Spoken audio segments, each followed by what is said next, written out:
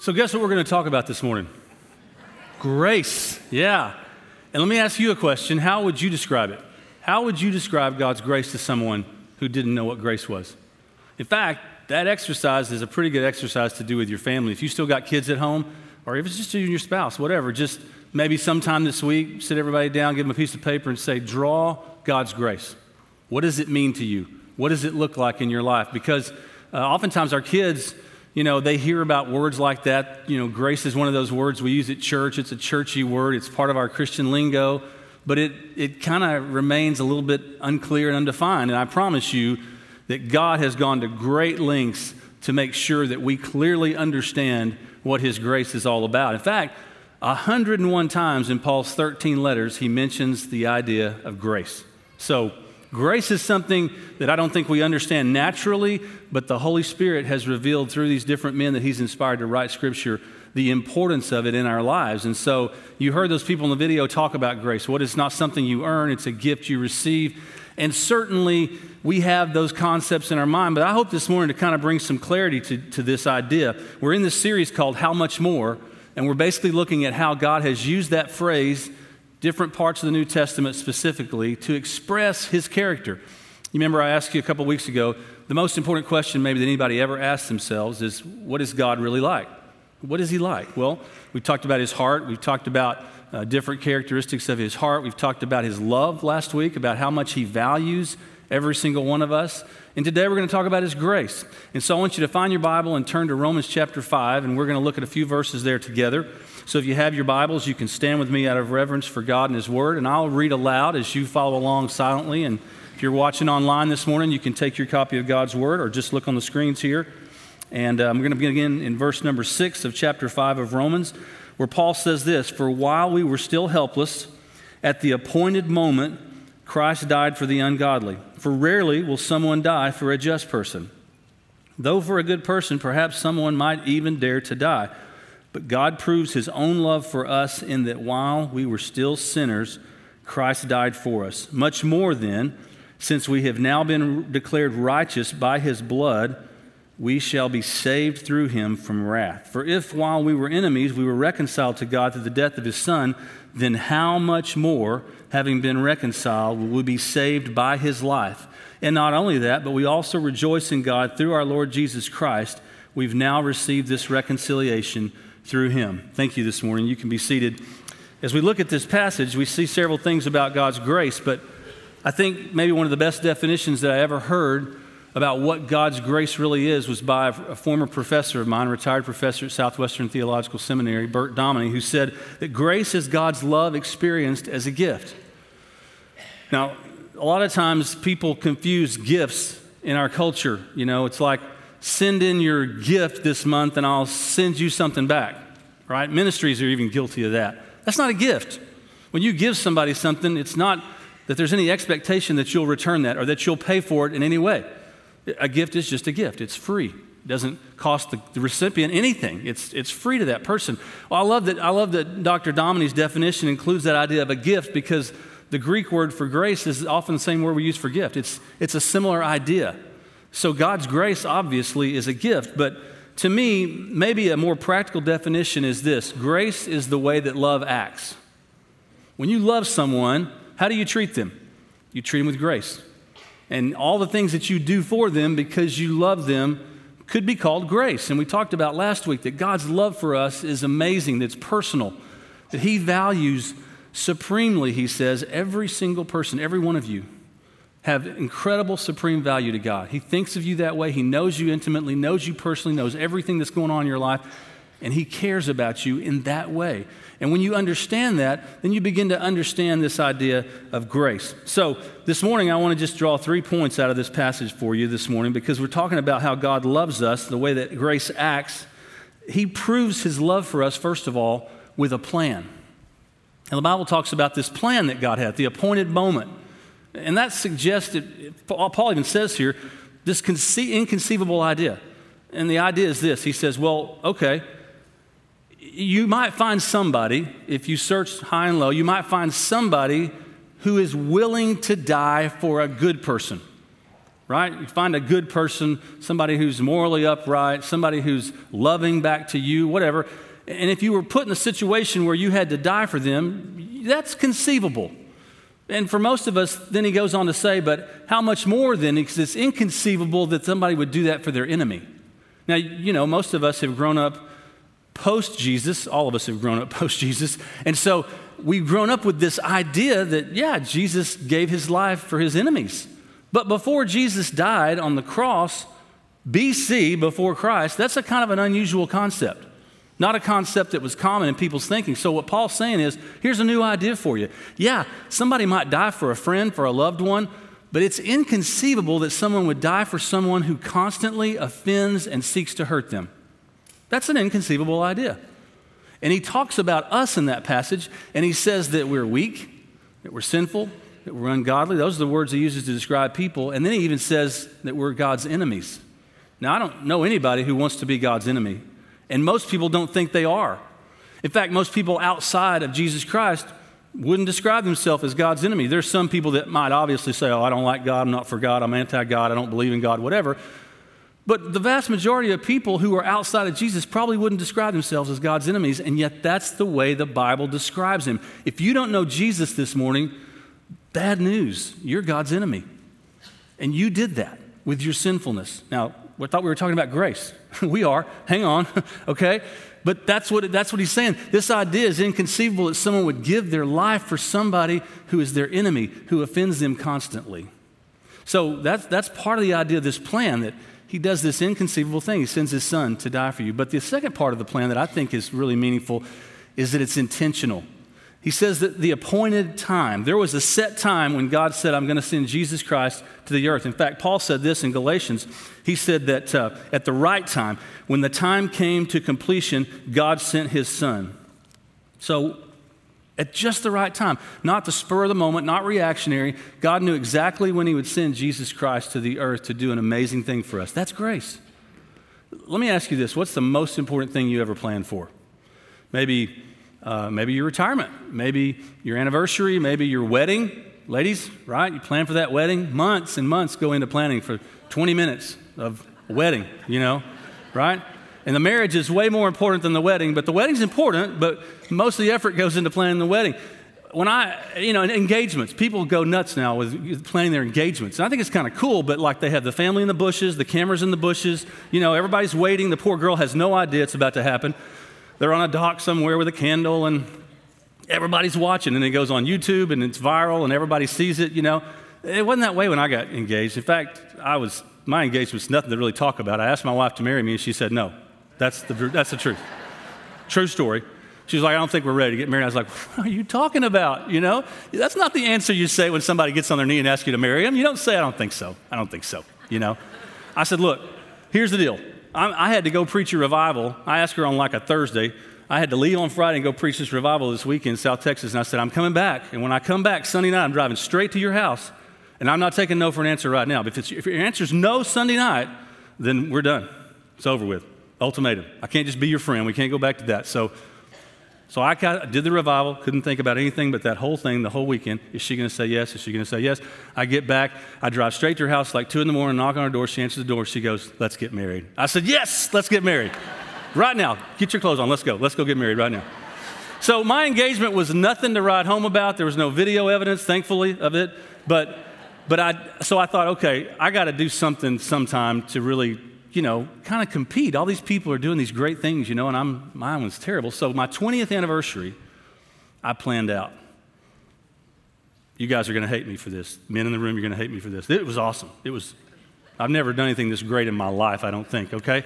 6 or 7 months before our wedding anniversary, which is in December, so in the summer, this time of year, I go over to Tyler and I go to a jewelry store and I buy a diamond and I buy a ring and I put the two together, and I've been like siphoning money off the family budget secretly to make this work, She didn't know anything about it. You're not supposed to do that, but it was for her. So, when she found out, she wasn't upset about it. And so I got this thing all together and got the ring, and then our anniversary is on December 22nd. We got married at Green Acres Baptist Church over in Tyler. So green carpet, red poinsettias, that was our wedding. And there's a very, very bad VHS tape of that from the balcony that a friend of mine shot with his little camera that he had. But there's video evidence of that, but it's kind of blurry and stuff. So So I planned this whole night. It's a Wednesday night, and we go to Tyler. We're going to eat. She didn't know anything about the ring. She thinks we're just going to go eat and hang out in Tyler. So we go to our favorite restaurant. After we got done eating, I said, hey, let's drive over to Green Acres and just see if it's open. It's Wednesday night before Christmas. It's not going to be open, But I'd called ahead, and I actually found the guy who's their audio-visual guy, and I said, I'll pay you, man. Would you be there in the sanctuary, in the audio booth, with the video queued up and the screen down, and when we come in, don't turn any lights on. We're just going to come in. We're going to talk a little bit, and I'm going to say something like, wouldn't it be great if we could watch the video right now, and I want you to start that puppy right then, okay? So, man, we drive by the church, and all the lights are off, and she's not really into it. I'm like, honey, let's just go inside. I mean, we're just going to relive this moment, and she's like, okay. I'm like, you're killing me. This is not what this is supposed to be like. Here we go. So we get out, we go in, we sit on the front row, and we're just sitting there. We're talking about the wedding, and we're reminiscing about it, and her little nieces petted the dress the entire time during the ceremony. My other nieces cried the entire time during the ceremony. And we're laughing about that, and I said, wouldn't it be awesome if we could watch that video right now? And I mean on cue, that guy starts the video. And so the video comes up. It's a terrible video, but we could at least kind of see ourselves. And we watch it for 20 minutes. As soon as the video's over, I get down in front of her on one knee. I pop out that little velvet box, pop it open. I say, how about 20 more? Yeah. That's how you do a 20th anniversary right there, okay? Never again. I'm done. I'm out. Now, listen, why am I telling you that story? It's one of my favorite stories because I actually did something good, but I'm telling you that story because I started planning that months before. It couldn't have worked if I'd have waited till the day of. There's no way it would have worked. It took a plan, it took a lot of coordination. What I'm saying to you is all that was intentional because of my love for her. Now, the Bible says that God planned for you. He proved his love for you with an amazing plan. At just the right moment, he sent his son into the world to die for you. That's how important you are to him. He's intentional in his love for you. The word here for proof, it's two words in the original language. It means to stand together. And the idea, it's a legal term. It means that the facts stand together to prove something. And so what Paul is saying, God has put the facts together. They stand together in a way to prove his love for you. That word demonstrate or prove in your Bible means that the facts of God's love stand together to prove it. So that's the only conclusion you can come to, is that God did all that. He planned all that because he values you supremely. That is grace. It's the way love acts. That's what love does. Love makes a plan for you. So that's important this morning as you understand that. So my question for you is, are you convinced of God's grace for you? Are you convinced of his love for you? Do you see that he went to all that trouble because of his great love for you? Second this morning, what love does, how love demonstrates itself through grace, is that God pursues you with a purpose. He not only has a plan to prove his love, but he pursues you with a purpose. And so Paul talks about some verses, in these verses here, 9 and 10, just some rich theological meaning I'm going to talk to you about. But go back with me for just a second to the Garden of Eden. And I want you to think about what happened in the Garden of Eden. Adam and Eve are there. It's perfect. And the Bible says that they disobeyed God. They distrusted God. They began to think, well, maybe God has a different motive, and they did something they shouldn't have done. They disobeyed. And they went and hid themselves. And the Bible says that God came pursuing them in the cool of the day. From the very beginning, from Genesis all the way to the Revelation, the last book of the Bible, you see God pursuing people over and over and over again. God's pursuing you this morning. If you're here and you don't know him, even if you are somebody who knows him, he's still pursuing you. Why is he doing that? Because he wants to be in a relationship with you, and he's proved that. So the garden is a picture, really, of what he wants from all of us, walking with God in the cool of the day. Ultimately, someday, when you're a believer in Jesus Christ, you get to go to a place that's even better than the garden, a place of perfection called heaven, where your relationship will no longer be separated by time and space. But for now, that's the way it is. So Adam and Eve, they messed up. And what happened? As soon as they messed up, they were separated, physically separated from the presence of God. They were kicked out of the garden because of sin in their life. That's a picture of what happens in our lives too. But God pursues them even in that situation. They don't pursue him, he pursues them. That's what he does in our life as well. So I want to talk about these three theological ideas that are found in these verses. The first is the word propitiation. I know you go, what are you talking about? Maybe you're familiar with that term. Well, he uses the phrase here, by his blood. And that's very significant. Every time in the Old Testament that God was going to punish people or take out his wrath on people, blood was the only thing that satisfied him and averted or diverted that punishment from them. Think about the Passover. You remember that story when the people of Israel were to put blood over their doorpost, and the destroying angel, when it came through, would pass over their house and not destroy them. The people that had blood on their doorpost would be freed and spared from the wrath of God. Then think about the Day of Atonement. And you guys were here maybe back at Easter, and you saw Pastor Glenn do the cross service where he goes to the Old Testament. He describes how all those types in the Old Testament are ultimately fulfilled in Jesus Christ. So I'm not going to go into a ton of detail, but the Day of Atonement was meant to be just that, at-one-ment. It was meant to bring forgiveness for the people's sins for that year and bring them back into oneness with God, to make them at one again. Because when we sin, it creates separation. It creates distance in our relationship with God. And so the Day of Atonement was about blood. They would let the blood of an animal, and then the priest would sprinkle that on the people, on himself, and he would go into the Holy of Holies and make sacrifice for the sins of the people. Always blood was involved. Well, in Jesus Christ, you have the completion of that idea. 1 John 4:10 says this, love consists in this, not that we loved God, but that he loved us and sent his Son to be the propitiation for our sins. He sent him to be what does that mean? Propitiation basically means a satisfying sacrifice. For example, in Passover, when the Lord saw the blood of that animal on that doorpost, he was satisfied and he passed over those people's houses and they didn't suffer wrath. Well, in Jesus Christ, what Paul is saying is because of the blood of Jesus Christ, God is satisfied. His wrath is satisfied when he took it out on Jesus on the cross. And so you can be made right with God through the sacrifice, through the blood of Jesus Christ. And that's the only way. And so I think about this often. Jesus said in John 14, I'm the way, the truth, and the life. And then he said, no one can come to the Father unless he comes through me. That's very exclusive. Paul said in Acts, so there's no other name given among men under heaven by which we must be saved. No other way, no other name. That sounds very exclusive. Does that sound mean or arrogant? It's biblical. It's not either one. You can't have a relationship with God. You can't have God's wrath satisfied by being part of some other religion, following some other religious teaching or philosophy. That won't cut it because that won't satisfy the wrath of God. Only the blood of Jesus, the perfect, spotless Lamb of God, can satisfy the wrath of the Lord. So here's a question to ask someone that you may be engaging who's part of another religion. And they're counting on their participation in this religion and the good works they're doing to be able to get them to heaven, to avoid hell and avoid judgment and condemnation. Just ask them this simple question. How are you planning to satisfy God's wrath? What are you going to do that? Well, I'm just going to be good. That's not going to do it. It's not going to satisfy his wrath.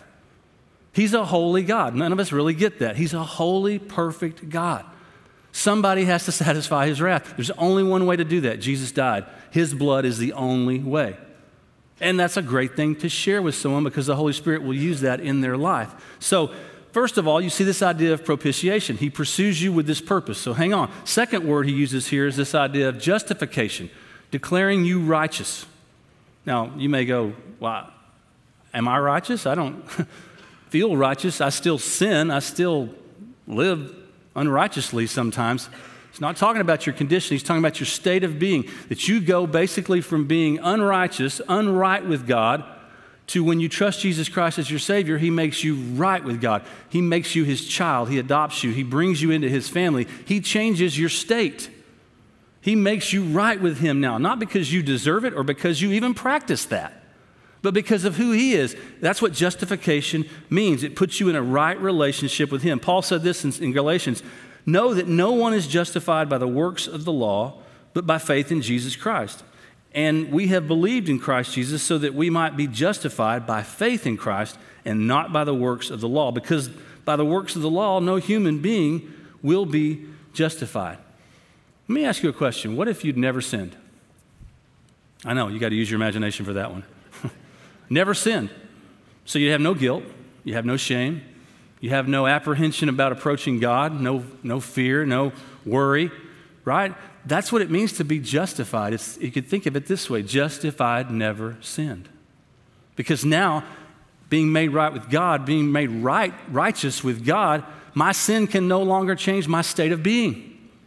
It can hurt my fellowship, but it can't change my relationship. That's wonderful news. So God's love is shown through the fact that he sent his son to be a perfect, satisfying sacrifice through propitiation. And then he justifies me. He justifies you when we put our faith in Jesus Christ. He makes us right with him so that we can have a close relationship with him.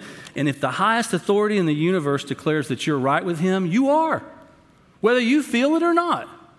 He's the highest judge of the universe, and he has said that in Jesus Christ, you can be justified, a completely new state.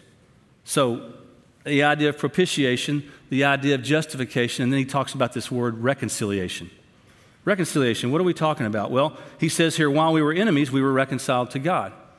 It's the idea of going from enemy to friend. Now, you probably have examples. We can all think of people that we know that no longer get along with each other. They have unreconcilable differences, maybe. We talk about that. They're separated because of something that happened in their relationship. I've told you guys that my dad and his brother were business partners, and after a period of time, they didn't work. And they got really ugly with each other, said some terrible things to each other, hurt each other's feelings deeply. The kind of things you should never say to somebody, they said to each other. And my dad actually recorded it, and he would listen to it over and over and over and just seethe in bitterness towards his brother. And they're both believers in Jesus Christ. But for most of their adult life, they were unreconciled. And so because they were unreconciled, we stopped going to their house. I stopped hanging out with my cousins, stopped seeing my aunt. It was like, nope, there's a split there. Well, my dad got sick with cancer, and he knew he was going to die, and so he knew he wanted to reconcile with his brother. And so he called his brother to come to the hospital. And they reconciled their relationship. And they said they were sorry for the terrible things they'd said to each other. That's what reconciliation looks like, from alienation to closeness, to friendship. So the Bible describes, I said a minute ago, describes every person who's outside, who doesn't know Jesus Christ, who's outside of faith in Jesus Christ. The Bible describes you as God's enemy. Do you want to be the enemy of God? You are. That's the state of being you are in outside of Jesus Christ. But what he wants to do is make you a friend. He wants to bring you into close intimacy in a relationship with you. And that is the purpose he pursues you for. It's the relationship. We talk about this a lot at Mobberly, but it's true. God wants to have a personal relationship with every single one of you, with me. He wants it to be close. He doesn't want it to be alienated. He doesn't want there to be this distance in the relationship. It's this beautiful picture of an enemy becoming a friend. So his blood satisfies God's wrath against you, and then he totally justifies you and makes you right in your relationship with him. With nothing can change that going forward. And he reconciles you, makes you his friend. That's the picture of what Paul's talking about here. And then he says this in 1 Corinthians 5, everything is from God who reconciled us to himself through Christ and gave us the ministry of reconciliation. That is, in Christ, God was reconciling the world to himself, not counting their trespasses against them, and he's committed the message of reconciliation to us. Therefore, we're ambassadors for Christ, certain that God is appealing through us. We plead on Christ's behalf, be reconciled to God. It's as though the Lord is saying, I want you to be reconciled to me. He's pleading for you. He doesn't need to be reconciled to you. He hasn't sinned against you, but all of us have sinned against him. And he's begging you to be reconciled to him. And then he says, I've given you the same ministry for you to go beg people to be reconciled to God. Now, we don't want to beg anybody to do anything. We'd probably call that manipulation if I was too emotional. I'm afraid that in our engagement, in our personal evangelism, if you ever even do that, if you ever talk to anybody about Jesus, that we're real logical and almost stoic about it, like, well, you ought to think about this. This is something you might want to think about doing, instead of going, listen, you're going to hell. You are the enemy of God, and I don't want that for you. That might require a tear on my part if I really care for the person to go, stop. I'm begging you, get right with God. I'm begging you, be reconciled to God. Here's how you can do that. Don't you think that's missing from our evangelism? Knock on the door and say, hey, thinking about coming to church anytime soon? Maybe you come to church and the preacher will tell you about Jesus, and that's okay. But it's missing this passion that Paul talks about here, that God demonstrates for us, and that is that he loves us so much that he is pleading with us to come back to him, to get our lives reconciled with him. We think about people who beg, people who have cardboard signs and that kind of thing. I don't usually see those people begging, honestly, but I have witnessed it in my life. There was a guy that, when I was about 8, my dad was taking me and my brother to school, and this guy kind of pulled us over and got out of his car, and dressed businessman. He came over to my dad's window. My dad rolled his window down, and he was frantic. And I was like, what's going on here? This is kind of weird. 8 o'clock in the morning, this guy. And he's like, John, my dad's name is John. He's like, John, please don't change insurance agents. This was my dad's insurance agent. And he literally was begging. I mean, he was in tears begging my dad. I guess he didn't want my dad to change insurance agents, and he was literally begging my dad. And I remember going, this is weird. This is awkward to watch this grown man plead with my dad not to move businesses, Have you ever witnessed that when anybody shared their faith? Probably not. But that's exactly what Paul says we ought to be doing, begging people to be reconciled. There ought to be some passion in our voice. That's emotional. Not to manipulate anyone, but just to say, look, you have no idea. What are you going to do when you stand before the wrath of God? What's your plan for that? How are you going to satisfy the wrath of God? And you don't have a plan. And if you have one, it's not any good unless it includes Jesus Christ. So let me tell you the gospel. Let me tell you the good news, because the good news is there is a plan. God's already put it all together. What you have to do is put your trust in Jesus Christ, and it can be yours, and you can be free, and you can be reconciled. And that's what God's really after in our lives, is to bring us into this relationship. It's a beautiful picture. Paul goes on to say this in Romans 5:15, but the gift is not like the trespass. He's talking about Adam. For if by one man's trespass many died, how much more have the grace of God and the gift overflowed to the many by the grace of one man, Jesus Christ? How much more? If death came through one man, how much more will the grace of God abound through Jesus Christ? It's a great thing to think about, because that's what he wants us to see out of this. So there's progression of action here. He's making us right through propitiation. He's declared us righteous through justification. And then now he reconciles us and makes us his friend. And most of us like that. We want to be the friend of God. I want to be on God's side. I want God on my side. I want to be in that close relationship with him. That's what you were made for.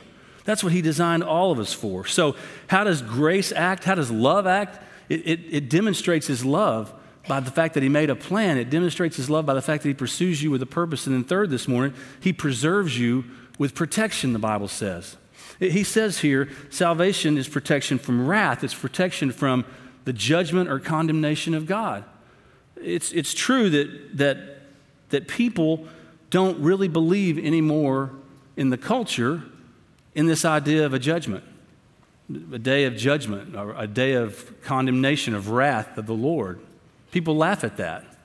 And it's sort of an antiquated idea. You know why? Because they don't hear anybody talking to them about it anymore. I remember when I was younger, we talked about it at church a lot. People in my position got up and talked about hell. They talked about condemnation. They talked about the bad news. And look, I know we don't want to talk about the bad news. I get that's not very fun. But the good news doesn't sound very good unless you know what the bad news is. And the bad news is true. This week I was listening to just a secular radio station. I was driving into work, and I was just flipping the radio stations around. And these guys, they talk. All these DJs talk in the morning about stuff. And I just kind of listened to see what they were talking about. And they were talking about older people. And how they have long lives when they get to die when they're older, how they've had these wonderful long lives, and then they get to look forward to going to heaven, and they're just at peace. Some article this guy had read about how older people have this sense of peace at the end of their lives. It's not true for everybody, by the way, but he was talking about it like it was. And then all three of them were kind of bantering back and forth, and the assumption was that everyone is going to heaven. That's what our culture believes. They don't believe in hell. You know why? Because none of us are talking about it. And in my adult life, I've witnessed that change. When I was a kid, pastors talked about hell. But since I've been in ministry, I would even say it's been so slow, it's imperceptible. But now think about it. Outside of even the church, do we ever talk about hell? Hell's just a crazy idea. It's a bad, archaic idea. It's a bad idea. And we don't want to scare anybody into getting saved. Listen, I can't think of anything scarier in my life than dying and going to hell. Because Jesus even said, what does it profit you if you gain the whole world here and you'll lose it all in the end? There's no profit in that. But we who follow Jesus Christ are not talking to people about it. We've taken that out of the conversation. And so we just assume people already know that, and they don't. Or they stop believing it because they go, Christians don't even believe in hell anymore.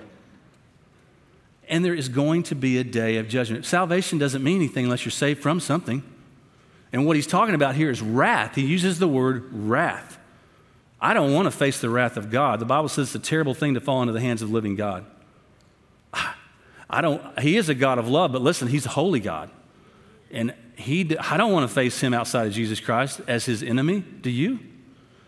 So salvation is freedom. This is what the word means: delivered out of danger into safety, rescued from destruction, and brought into divine safety. That's how much God loves you. He loves you enough to preserve you by protecting you, by letting you know that once you know Jesus as your Savior, you're protected from the wrath of God. You never have to worry about it again. Praise the Lord.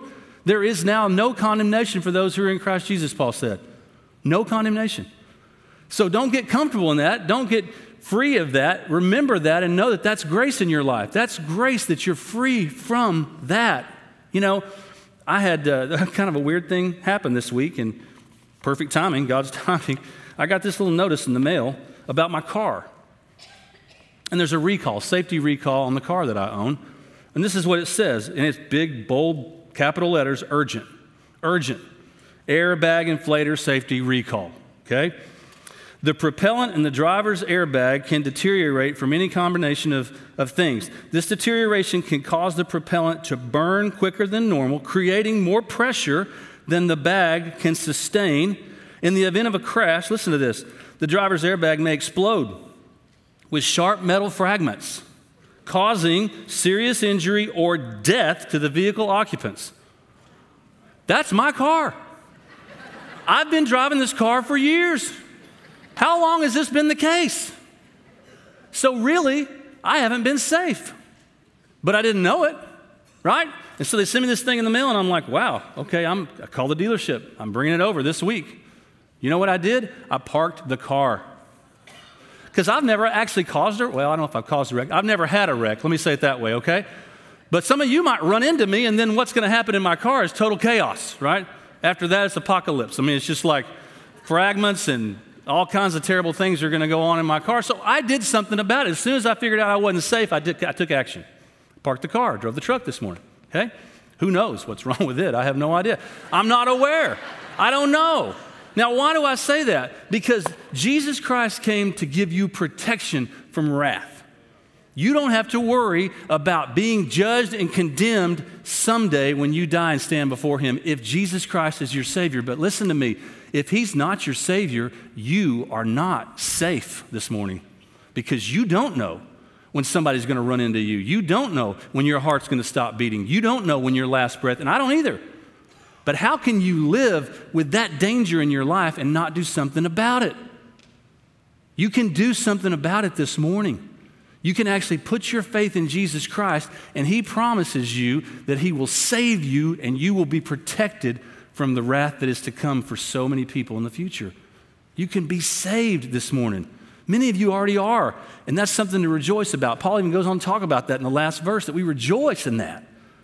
But for some of you this morning, you're not safe, and now you know it. I've been talking about it, and you're not safe. You're God's enemy this morning, and He wants you to be His friend. In fact, He's done everything to make that possible. So this morning, I'm going to ask everybody to bow your head and close your eyes, and I'm going to give you a chance to do something about that right now. The only thing you can do about that, and that is put your faith in Jesus Christ alone. The Bible says, whoever will call upon the name of the Lord will be saved. So this morning, if that's you and you'd say, I need that, I don't want to die without Jesus Christ. I don't want to be God's enemy. I want to be saved. I want to be safe. Yes, you do. There's nothing more important you could do with your life than begin a relationship with God through Jesus Christ. And so I'm just going to lead you in a time of calling on the name of the Lord, doing exactly what the Bible says. That's prayer. Now, there's nothing magical about the words that I'll lead you in this prayer, but there's nothing magical about these words. Okay? There's no salvation prayer specifically in the Bible, but many people call on the name of the Lord to save them. So that's what you can do this morning, whether you're here, whether you're watching online, right where you are, wherever you're watching. You can call upon the name of the Lord today, and He promises that He will save you. He says, everyone who comes to me, I will certainly not cast out, because I've come down to do the will of my Father. And the will of my Father is all who believe in me and receive me will have eternal life. And so this morning, that's you. You could have eternal life. You could turn all this around and have safety and have protection from the Lord. And that's what He wants for you. So with nobody looking around but me, if that's you and you'd say, that's me, I'm not really sure, but I want to make sure this morning that I'm saved. Or I know I'm not saved and I want to be saved. Would you just hold your hand up this morning, wherever you are? Let me have a chance to see you. Thank you. Anybody else? Thank you. I mean, I'm the only one looking around, but it really wouldn't matter if we were all looking around. This is such an important decision. You shouldn't care anybody who knows that about you. It's that important. And if you pray to receive Christ, I'm going to ask you to tell somebody about that later today because you need to express your faith. It's not a secret thing. So if you want to be saved this morning, just repeat these things after me to the Lord. Call upon him. Dear Lord, dear God in heaven, just say that to him. I'm a sinner and I'm sorry. I know it. But I'm sorry that I've offended you, that I've been your enemy. I want to be your friend. I want to be saved. I don't want sin. I don't want any of it. I reject it. I want you more than anything this morning. Come into my life and save me. Help me live in a way that honors you. Help me understand all that you have for me and your great love for me. Thank you for sending Jesus for me. I pray in Jesus' name. Amen.